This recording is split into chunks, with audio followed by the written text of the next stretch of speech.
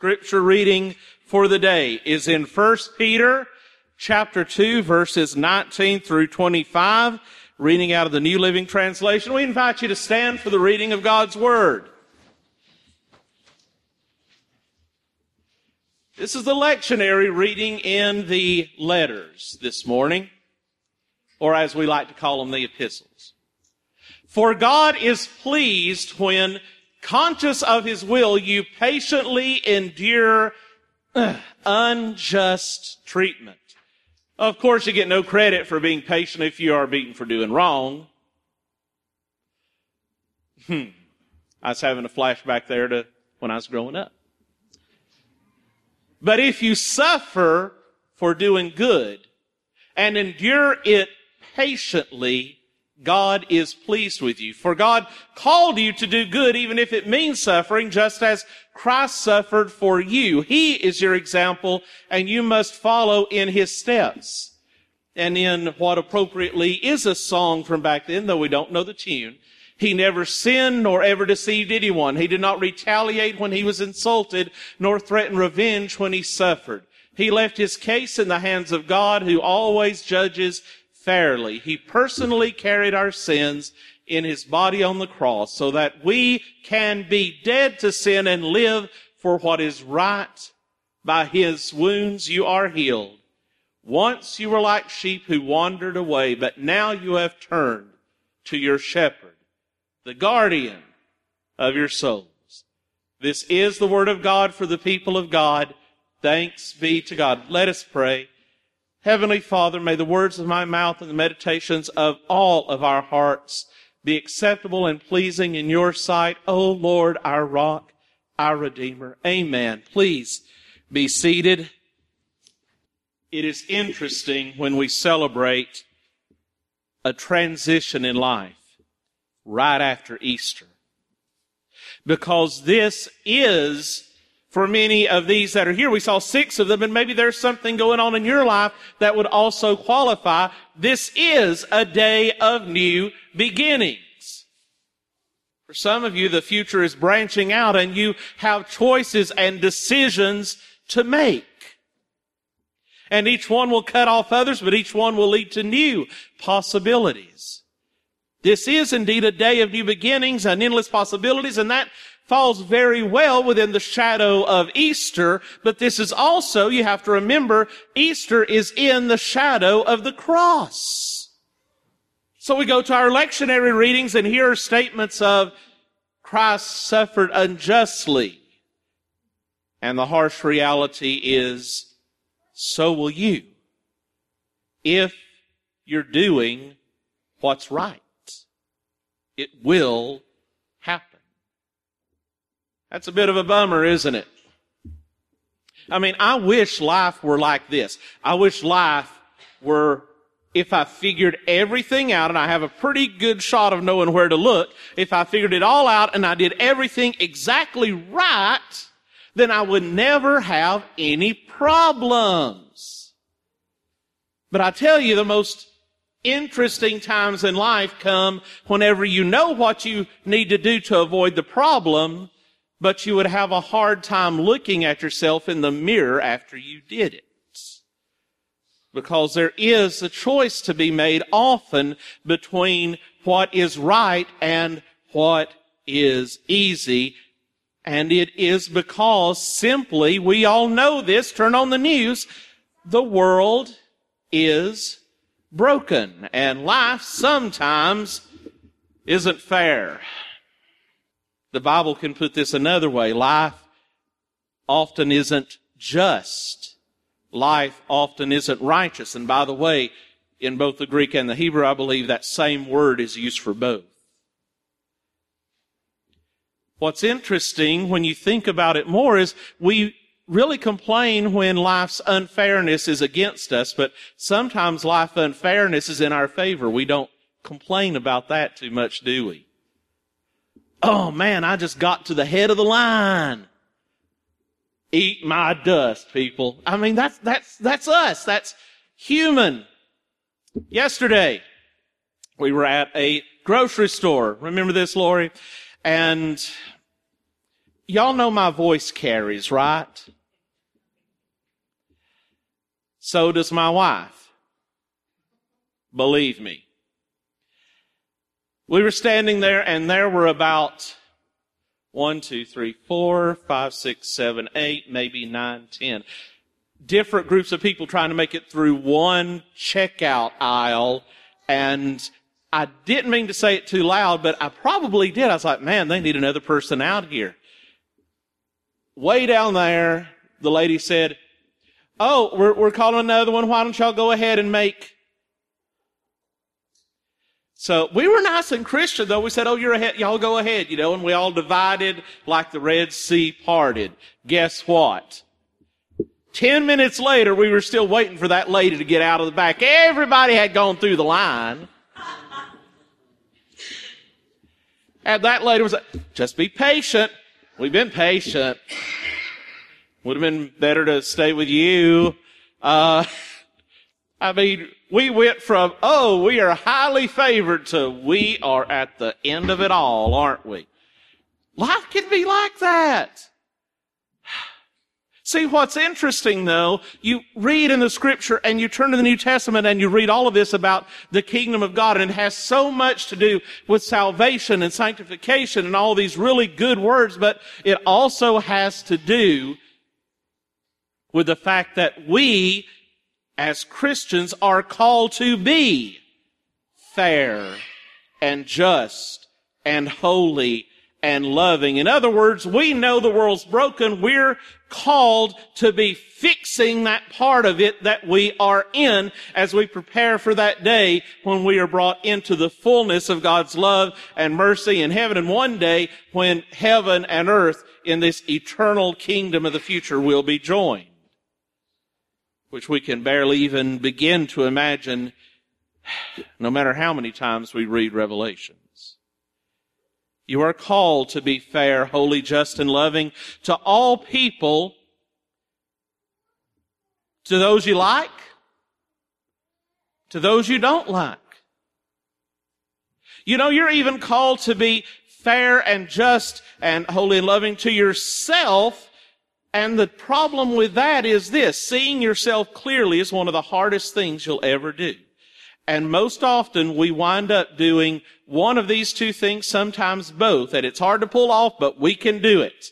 We can be too forgiving for ourselves and make excuses for ourselves, or we can be too hard on ourselves and beat ourselves up. You've got to learn. I believe the Bible itself says each one should not think more than they are. Each one should have this clear-eyed view of who they are. One Christian thinker once said, heaven will be that place where the genius of an artist can paint a beautiful portrait and then look at it and appreciate it no different than the portrait another person has painted. You are called, we are called to look beyond the what is to the what could be. We are called to a life of unrelenting hope as well as faith, as well as love. And love gives all of that meaning. So those of you who are transitioning, those of you who are going, man, I thought graduation was long. You got a big deal ahead of you. You are called into a place to be the presence of Christ. And you've got to figure out what that means for you and for how He's going to bless others through you. Some things to remember, and put this under the heading of advice, practical advice, not just from me but from others. Let's start with words from ministers. For those of you continuing your education which stops with efficiency may prove the greatest menace to society. We must remember that intelligence is not enough. Intelligence plus character, that is the goal. That was by a certain minister by the name of Reverend Dr. Martin Luther King, Jr. How about the Reverend A.C. Dixon, who was around about 100 years ago, You'll get the gist of this quick. When we rely on organization, we get what organization can do. Education, on what education can do. Eloquence, we'll get what eloquence, etc. But when you rely upon prayer, that's when you get what God can do. If nothing else, I would like to direct you to read the entire book of Proverbs. You can take it in little bite-sized chunks. The book of Proverbs is like the chicken McNuggets of the Bible, okay? You can eat it in little bits because that's how it's organized. But there's a few things I just like to share with you. I found some of these on the internet, some I made myself, but if you want the list, they're on the outline. Just some things to consider for our graduates and all of the rest of us.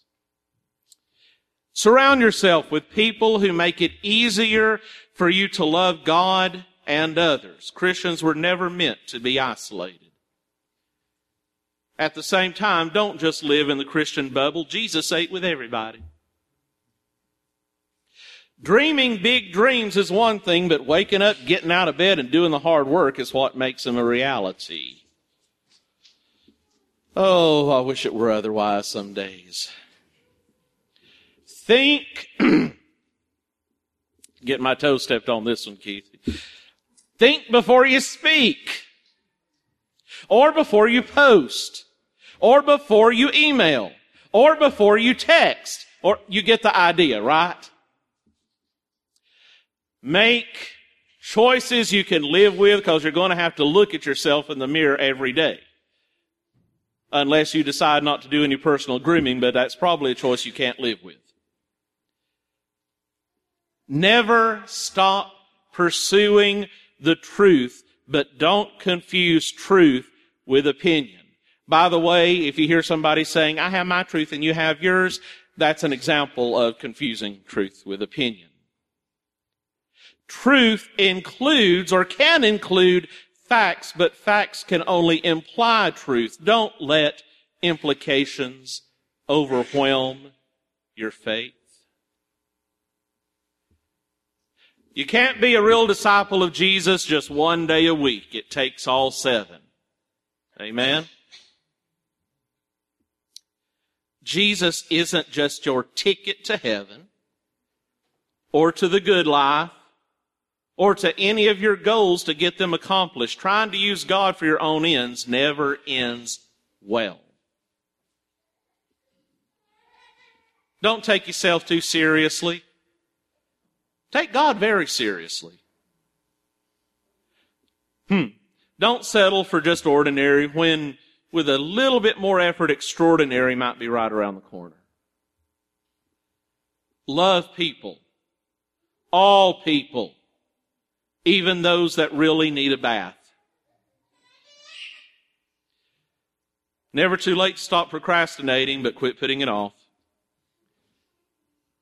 Humility includes knowing your strengths without arrogance and knowing your weakness without despair. Listen up. Facebook is not the place to handle interpersonal conflicts or to meet eligible singles in your area. Don't even get me started on Tinder. Just stay away from that. Some hills are not worth dying on, but then again, some are. Knowing the difference is crucial. Please, please, don't fill out all of those credit card applications you're going to receive in the mail. Just because our Congress cannot live within its means doesn't make it the right or wise thing to do. Those of you moving off, children who truly love their parents, call them at least once a week and text them more often. But not while they're driving. Never forget who you are. Don't forget whose you are either. That can be easy to do, especially if you're gathering a lot of fame. First impressions really do matter. I'll spare you the overused quote. Live out Ephesians 2:10, for we are His workmanship, created in Christ Jesus for good works, which God prepared beforehand that we should walk in them. Spend enough time dwelling on the good memories that they stick. Bad memories tend to stick without much effort. Spend enough time making good memories so that you have a lot of them to dwell upon. Be flexible enough to change your course when it's warranted, but determined enough to stay the course when needed. I'd like to leave you with the full version of the Serenity Prayer. God, grant me the serenity to accept things I cannot change, courage to change the things I can, and wisdom to know the difference. Living one day at a time, enjoying one moment at a time, accepting hardships as the pathway to peace, taking as He did this sinful world as it is, not as I would have it, trusting that He will make all things right if I surrender to His will, so that I may be reasonably happy in this life and supremely happy with Him forever and ever in the next. In Jesus' name, amen.